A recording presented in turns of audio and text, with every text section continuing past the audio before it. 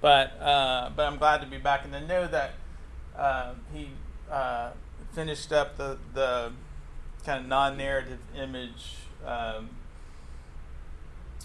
examination, and y'all talked about that. Hopefully that was cool. Did anybody have any questions, or you just thought at the end of those two classes that you had something that was you really wanted to know that he didn't answer for you, or that? Because I'll be glad to make up an answer. This is not necessarily something that my wife and I and others have taught since the two classes. Yeah. And I give all credit to my wife on this one. But she noticed how, and I think it's in the book of John, how Jesus says, I am, in all these statements. And all of these statements revert back to all the art that we were talking about, the vine, the good shepherd, like almost to say that he is taking, much like how we discussed how Paul did with the unnamed God, Jesus is also taking that, and just how that helps, but can also create some dissonance in your faith of, like, what we read in the Bible, we see as, like, this was brand new, and the first person to ever written that word of I am the vine, is that, and now we're seeing that could have been taken from someone. Right. Yeah, in the same way, and of course, if you know much about the history of messiahs in the first and second century, even after Jesus, the claims of messianic lines, that's not just a single occurrence between the Old Testament I am and the Jesus, for example, and the raising of Lazarus, when he told Mary or Martha, I forget which one he told, or they may have both been present, but when he said I am the resurrection, for you biblical scholars or people who have actually had went to Bible school, but yeah, it's not a single occurrence, and it also along those same lines, the idea of the fish motifs being so popular in pagan culture, so that you start thinking, or the Good Shepherd, as Dixie we talked about. Was it Dixie that you brought up the Good Shepherd? Somebody was talking about how. Oh no, it was Mary Collins. Yeah, he said, thinking, well, how can the depiction in the catacombs of the Good Shepherd not be Jesus? He said he was the Good Shepherd. Not realizing that had a pagan origin for many years before that. And then you start thinking, well, maybe that's why Jesus used the illustration of the good. Why he called himself the Good Shepherd, even in the gospel, to co-opt the pagan representation of that thing. And you start thinking about maybe Jesus used some of these illustrations and parables, co-opting those previously, pagan assigned elements. Maybe because they were good. Yeah, right. Well, it just changes the way you read the Bible, and sometimes, maybe the origin of some of these things didn't start with Jesus. In fact, it was Jesus using, those cultural elements that already existed and putting them into the context of his ministry. It helps. That's why we're studying this. It helps to understand more of the context, and widens. It widens our kind of ability to think about what those teachings meant. Just a couple of quick announcements, and then we'll jump right in. This is this Wednesday, July 11th. We will have our annual hymn sing and ice cream ! Bring your best homemade ice cream to the pavilion before hymn sing at 7 p.m. The judges, a panel of judges that have been brought in at great expense, will determine who has earned the coveted golden scoop! After the hymn sing, join us at the pavilion to enjoy the ice cream fellowship. So the caveat is that you have to sing, and then afterwards, you get to sing, and then you get to enjoy the ice cream. Next Wednesday, or the following Wednesday, July 18th, there will be an orphan foster support and advocacy event from 6 to 7:30 in the gathering room.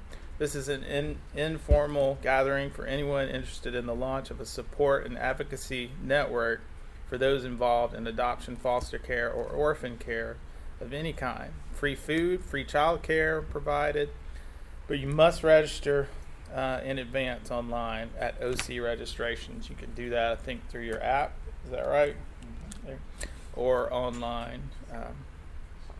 Family prayer concerns for this week. Logan and Leslie had a daughter this week, Annie James Key, who arrived June 29th. And I think they're all doing well, from what I understand. And then, is this right, Eric? Glenave Curtis, grandmother of Elizabeth Milan, passed away June 30th in Searcy, Arkansas. Any other prayer concerns to add this morning? Well, blessing. Okay. The boys in the Thailand cave are on their way out. They are. I heard this morning that they had 3 or 4 were already out. And looks like that. Hopefully, we'll have a happy ending. It's been terrifying to watch that happen this week. Thankful for that. Anything else? Let's pray. Father God, thank you for this day, and thank you for every day, every moment of life, every breath that we take. Lord, we are thankful and grateful for not only just that it exists and that you have provided it, but that it creates for us the possibility of being ambassadors for your love for all of creation. God, we ask for ever more creative ways that we can do that, Lord, that you would tap our hearts and minds and give us the creativity, give us the leading, the calling, and the opportunity to reflect the love that you have for all of us and all of your creation, to those who are around us and those who are within our circle of knowledge and influence. I would just ask that you grow our faith, even in our doubt, Lord, even when we find ourselves in dark nights of our souls. God, we know that you are also there, and that we can find you there even in the darkness, Lord, because you are the Lord of light and darkness and all things, God. And we ask that you would grow our faith, even as we study our brothers and sisters and their material remains, Lord, from the very beginning of our movement, Lord, and the wonderful celebration of life and resurrection that began on the day the tomb was found empty. And God, just ask that you be with those who are hurting this morning. We're so thankful, Lord, that the recovery of the boys in Thailand, Lord, is underway, and we pray that you continue to be present in that rescue. Lord, you are the God of rescue, and we ask and are thankful for your hand in all things.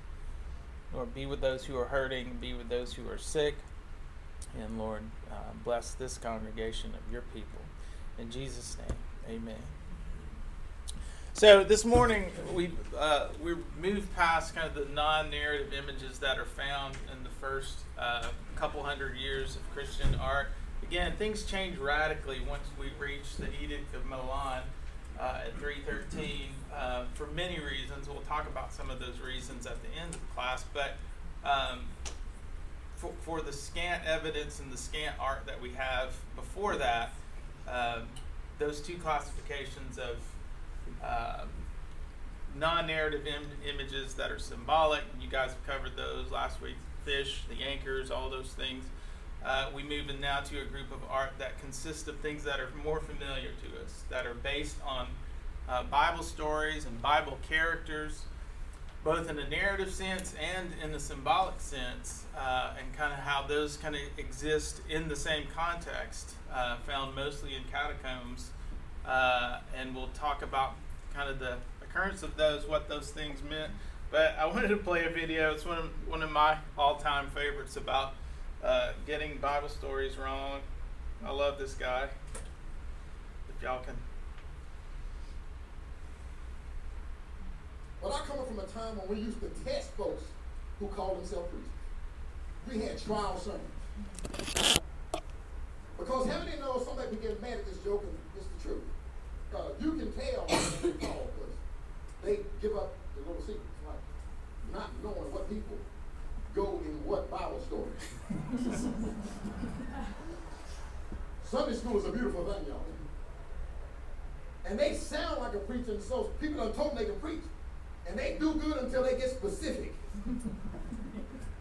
Can I show y'all a trial sermon I went to and what the brother did? True story. He just got up there and he had a good singing voice and he had the crowd worked up. He said, yeah. Talk back to me, y'all. Yeah. Oh, yeah,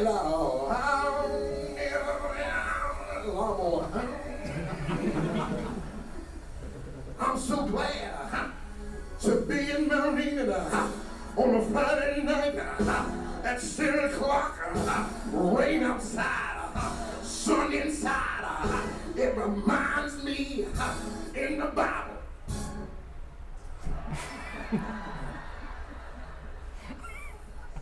Oh, Lord, I'm reminded of when Adam and Goliath on the wall, 7 by 7. Good God Almighty, I'm reminded of how Noah and Mary and Shadrach and Ahab was in the fiery furnace, and they said, "Get me out of here! It's getting hot in here! It's getting hot in here! Hot in here! Hot in here! Who let the dogs out?"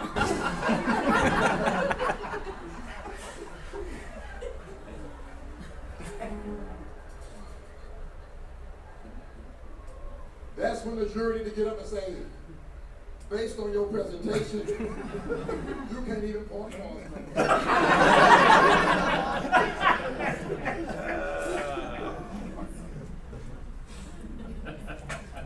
I spent a lot of time in black churches as a teenager. Oh my! I went to a 90% black school, so I love. I get the cadence, man. It's where I got my musical stuff. But yeah, mixing up Bible stories happened in the 1st and 2nd century as well. But anyway, we'll start here. Narrative images with biblical iconography in early Christian art. So obviously, when we see some of the images we see in the catacombs of characters, we recognize the textual sources behind those things are usually obvious. I mean, we know who the characters are. We know the Bible stories that go along with them, as did those who painted them and who are buried there. But the reasons behind their use and their particular selection are not always obvious. The popularity of certain biblical stories can obviously denote the prominent place those stories played in daily life. In other words, the frequency of of certain images that appear over and over again in funeral context can tell us about how important those things were. That's an obvious correlation between those two, but need to point it out anyway. So, by far, this is, you may or may not have already realized this, but by far the most frequently occurring biblical figure sets are Old Testament subjects. We'll talk about in the reason when we've gone through them some speculation and theories about why that is, but it's very true. The other thing that is interesting is that the depictions that we find most often sometimes don't correlate to what we would think is important, which again says more about our theology than it does the 2nd, 3rd, 4th century Christian theology. For example, we find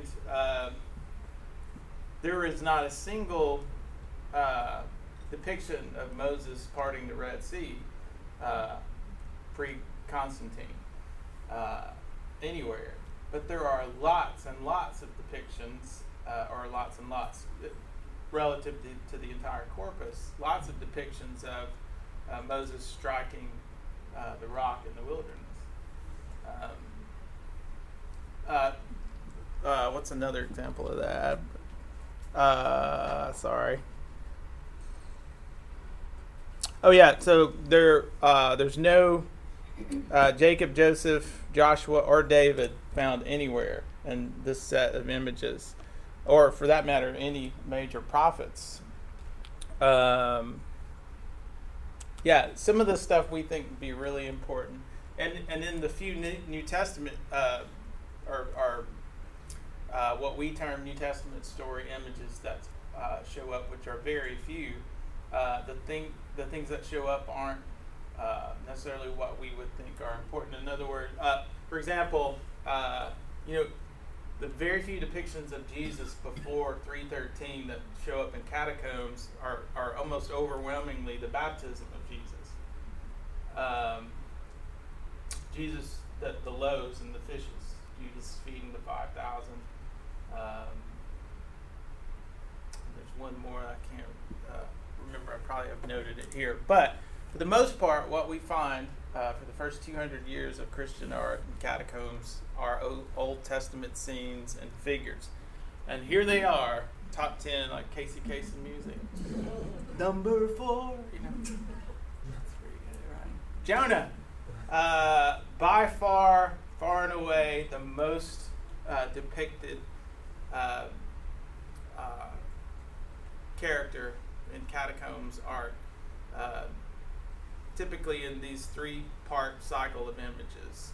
They usually come in what we call a triptych form, starting with when he's cast overboard and being swallowed by the sea creature, which looks hideous. It doesn't look like a passive fish in most early Christian depictions. It is a dragon, and you'll see when we look at these images.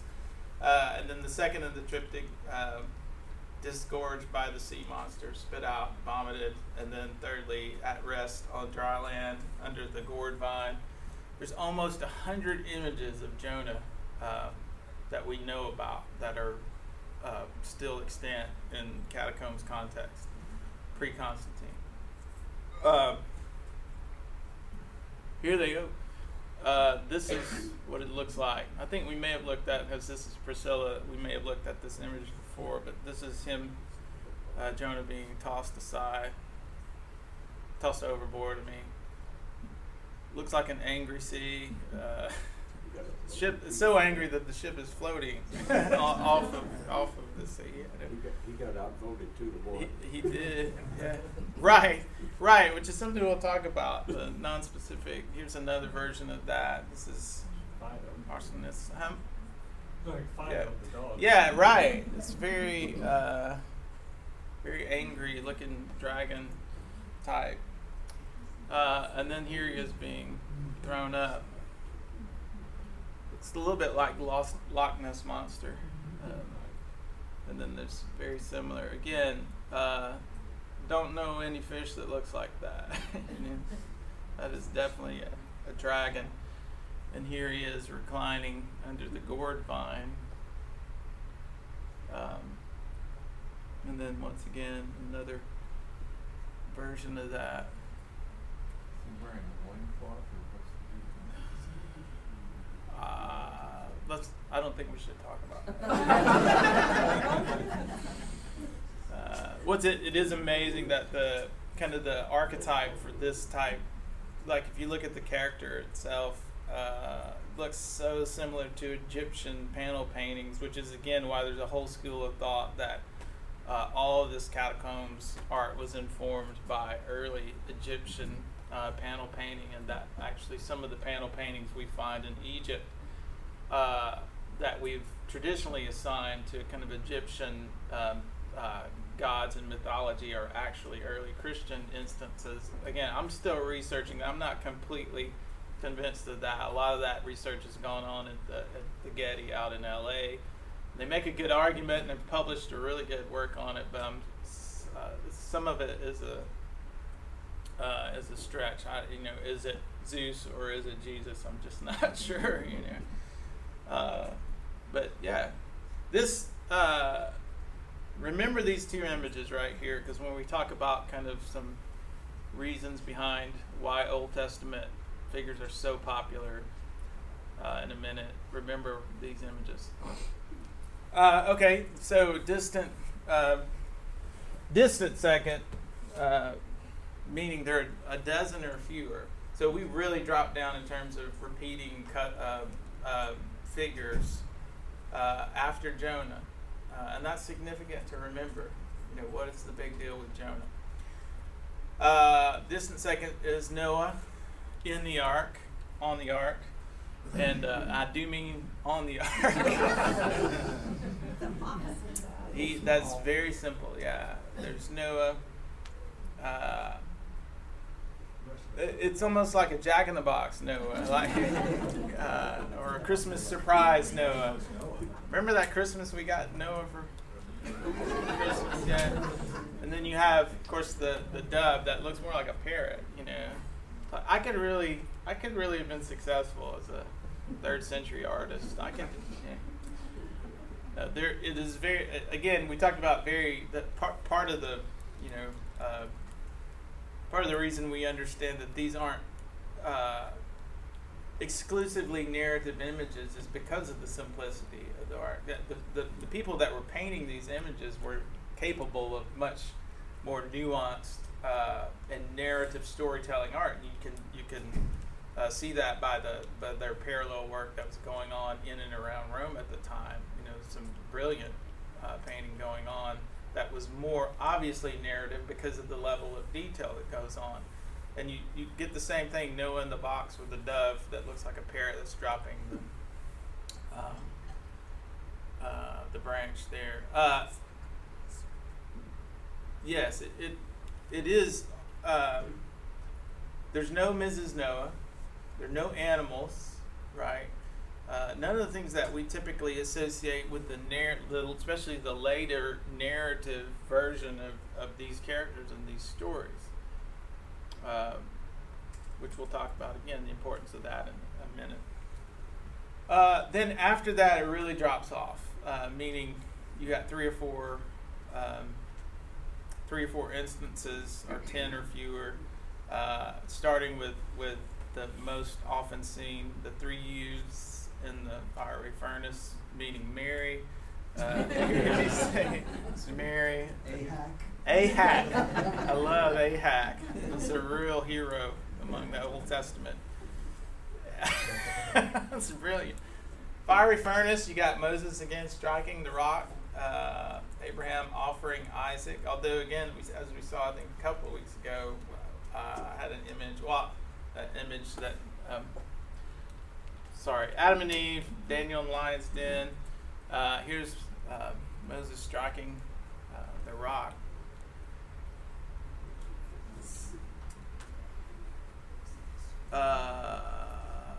This is the Abraham and Isaac depiction, which is kind of the more traditional Caravaggio version, where Isaac looks not that happy about the situation. And then this image, which is really interesting, as you see,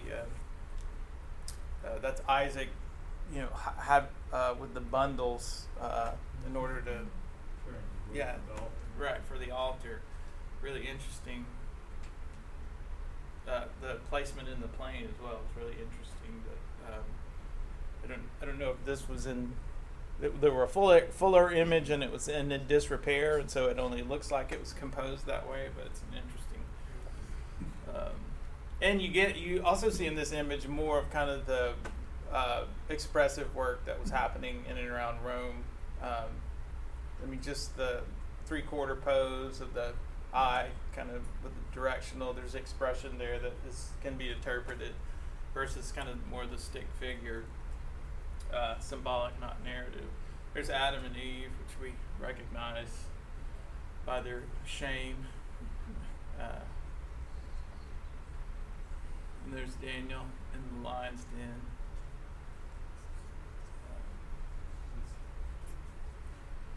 And there's our fiery furnace. There's also this image or this depiction shows up in sarcophagus, a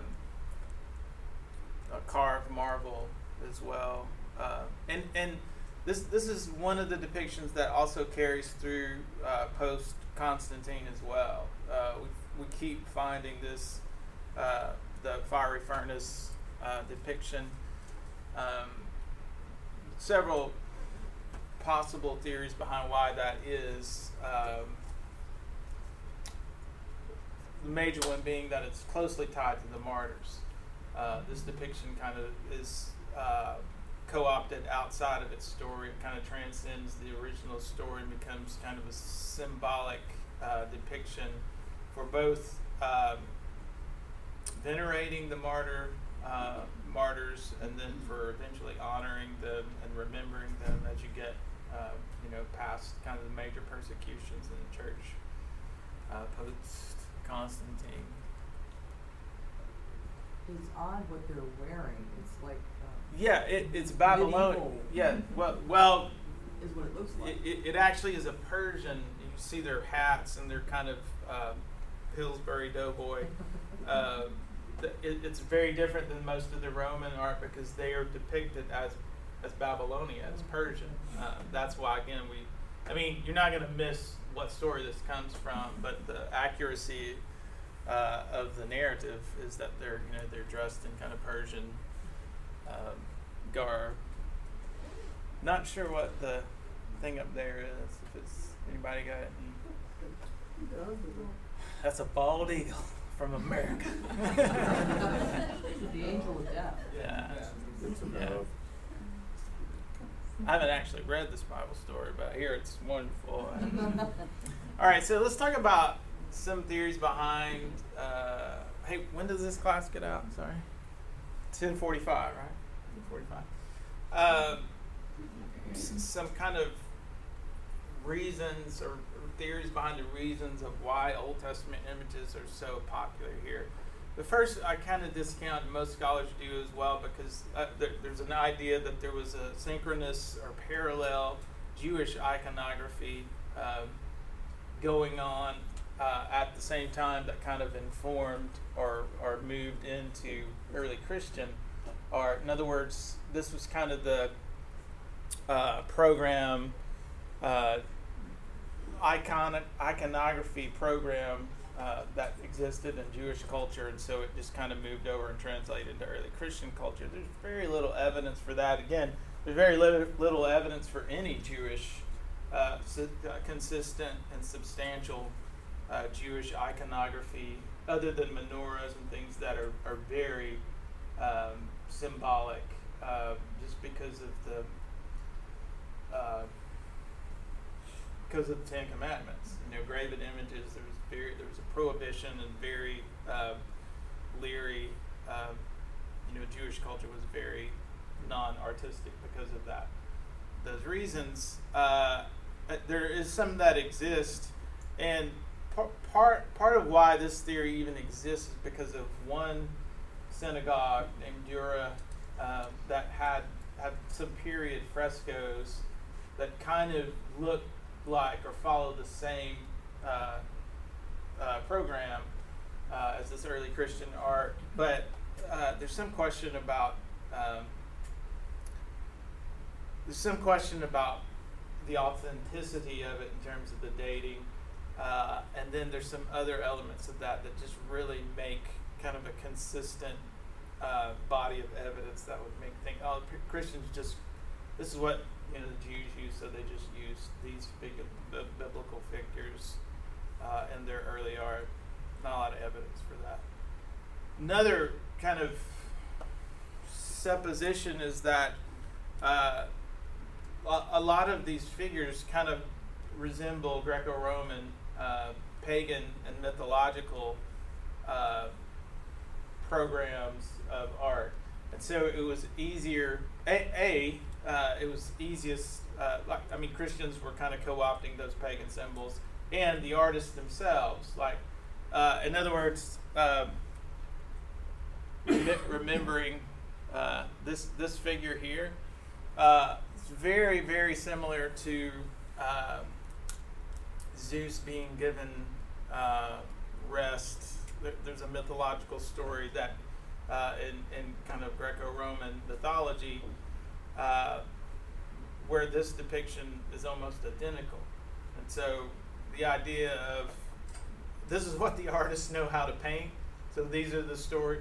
Like if I'm going to commission an artist to paint a catacomb, depiction, can you get me close to something that looks like this? And say, oh yeah, it looks like Jonah. That there's that theory as well. Again, I don't see enough. Personally, I don't see enough evidence that obviously all of these figures are influenced by Greco-Roman artistic programs. It's like trying to think of a modern parallel for that. Well, if you look at Caravaggio, painting, or Rembrandt painting the head of Christ, or painting Christian narrative scenes, in the 16th century, those depictions are going to look like the rest of the art that are pagan art. Everybody else is painting this stylistically. It's popular. It's going to look like the figures, the modeling, the draftsmanship, the palette. All of those things are going to look like all of the other contemporary art for the most part. Either that, or you go rogue and you can't sell anything. I mean, there's a trajectory that exists within the wider culture. So you're going to have all this Christian art kind of follow in terms of how it looks.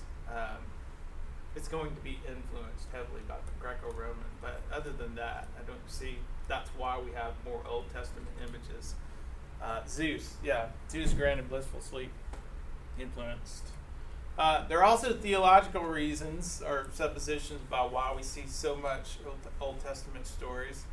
The prevailing one is that these Old Testament stories and figures were selected in particular because they represented God's deliverance from danger, and especially in times of persecution, and especially in the moment.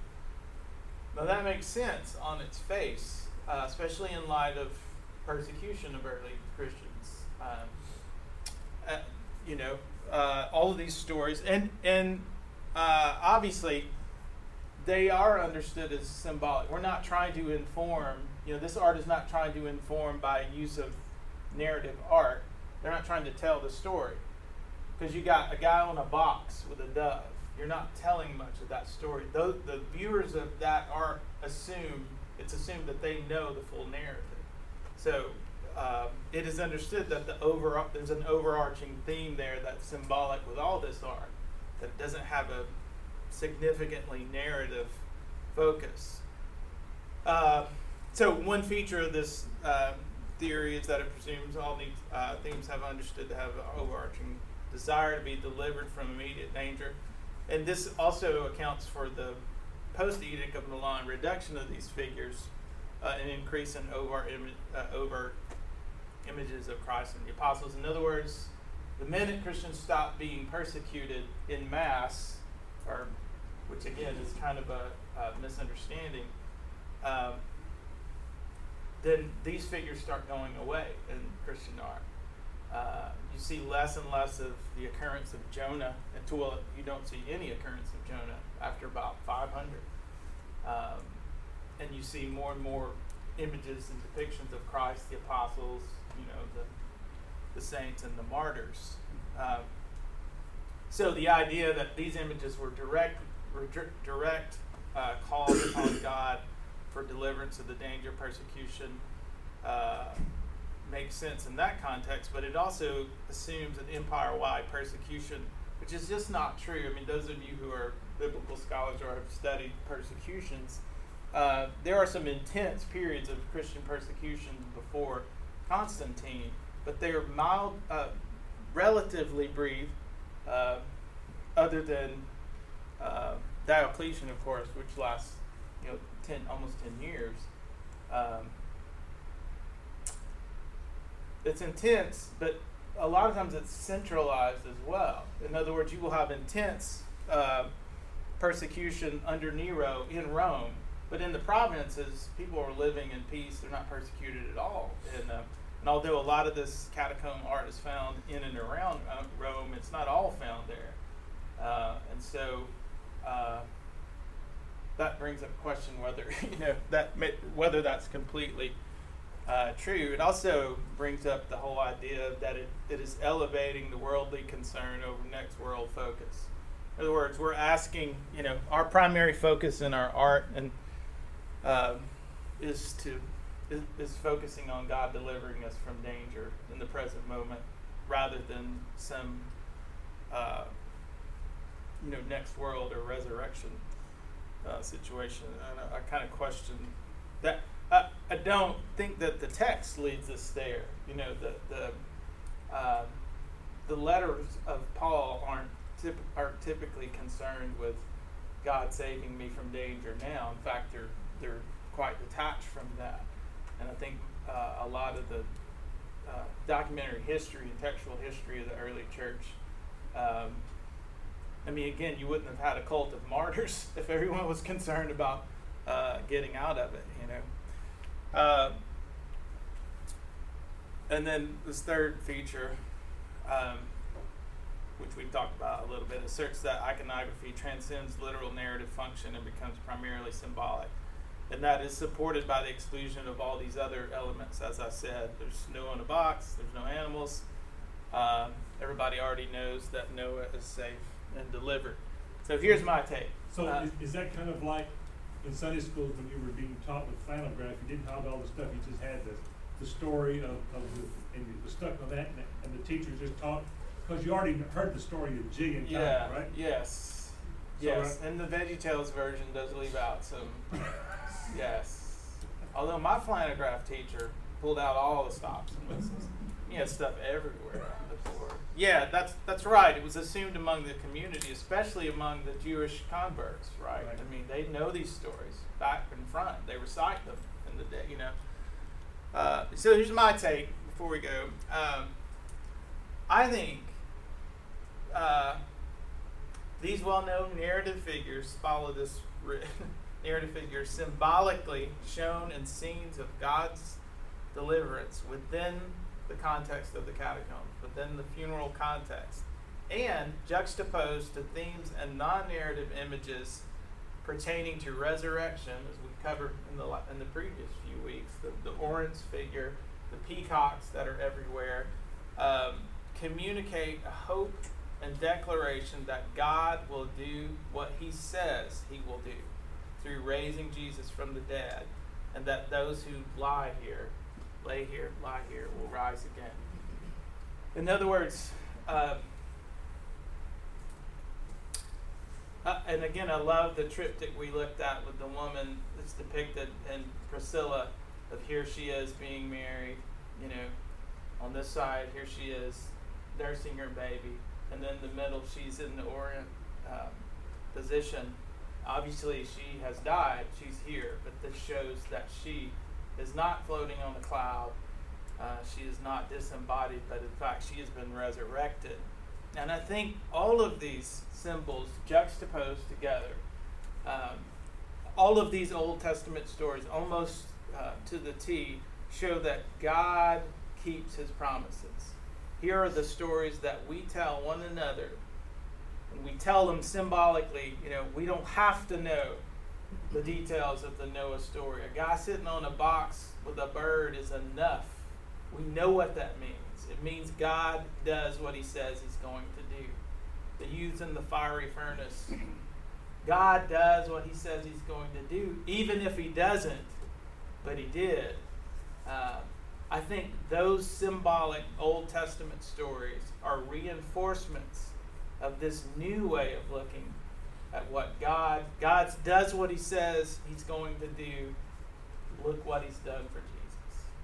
I think that is, at least for me, my take on what these images mean, and especially. And are you saying that, and that's because of where these were found? you think that's Yes, that funeral the context, yes. the funeral context Right, because makes that story- 90% of all of these images that we have before Constantine, the earliest Christian art we have are almost always found in this context, in a funeral context. And I think putting all of those pieces together, everything we've talked about in the few weeks before about what these symbols, previously pagan, maybe not, all these symbols that talk about the peacock, everlasting life, this, the Orient figure, all these things juxtaposed to these story images that say God keeps his promises, put together, to me, present a strong and compelling case that is the gist of this really early art. Next week, we'll start with images of Jesus and images of God, and we'll get into some post-Constantinian stuff. But any questions or any comments? The immediate context of the Ten Commandments was the Israelites were in a pagan culture. It was full of iconography of various sorts. And I just wonder if the immediate purpose of the Ten Commandments is not so much to forbid iconography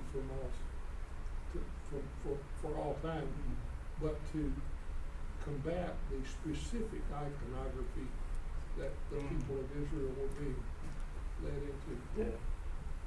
So it's okay for believers in other times to use iconography to tell the story. Yeah, and I do think just as Jesus turned everything, especially everything Moses said, on its head with his ministry, I feel like some of the stories that Jesus told were taking kind of cultural or even traditional Jewish iconography and turning it on its head by using some of those narrative and non-narrative images in his ministry. And yes, I think that makes sense. We use the spoken word, the written word, the printed word, and the internet as the four great eras of communication. But there are nonverbal ways of communicating, right, without language. Right. Well, and that's why we're studying this whole set. Anything else? Do we see similar art in Islamic? I can't speak to that. Dwayne can. No, I'm just kidding. The reason I ask is that the top two, Jonah as well as the flood, both are similar. Maybe not the same story, but there is a Jonah figure in the Islamic Quran. art. Yeah. And so I was just curious to know if that could also help us understand in the mind of a Christian as we look in the mind of a believer. Yeah, that's an interesting comment. I wouldn't know. Clay knows. I'm an art major, and so when we study ancient art and the art like that, I mean, the thing you have to remember is just the different context with Islamic art, because it's kind of in a different time frame, it's in a different civilization. They don't have to deal with all the Roman persecution, but they always, their figures are always in Persian gear, and they're not really that refined new-ish. They never have faces.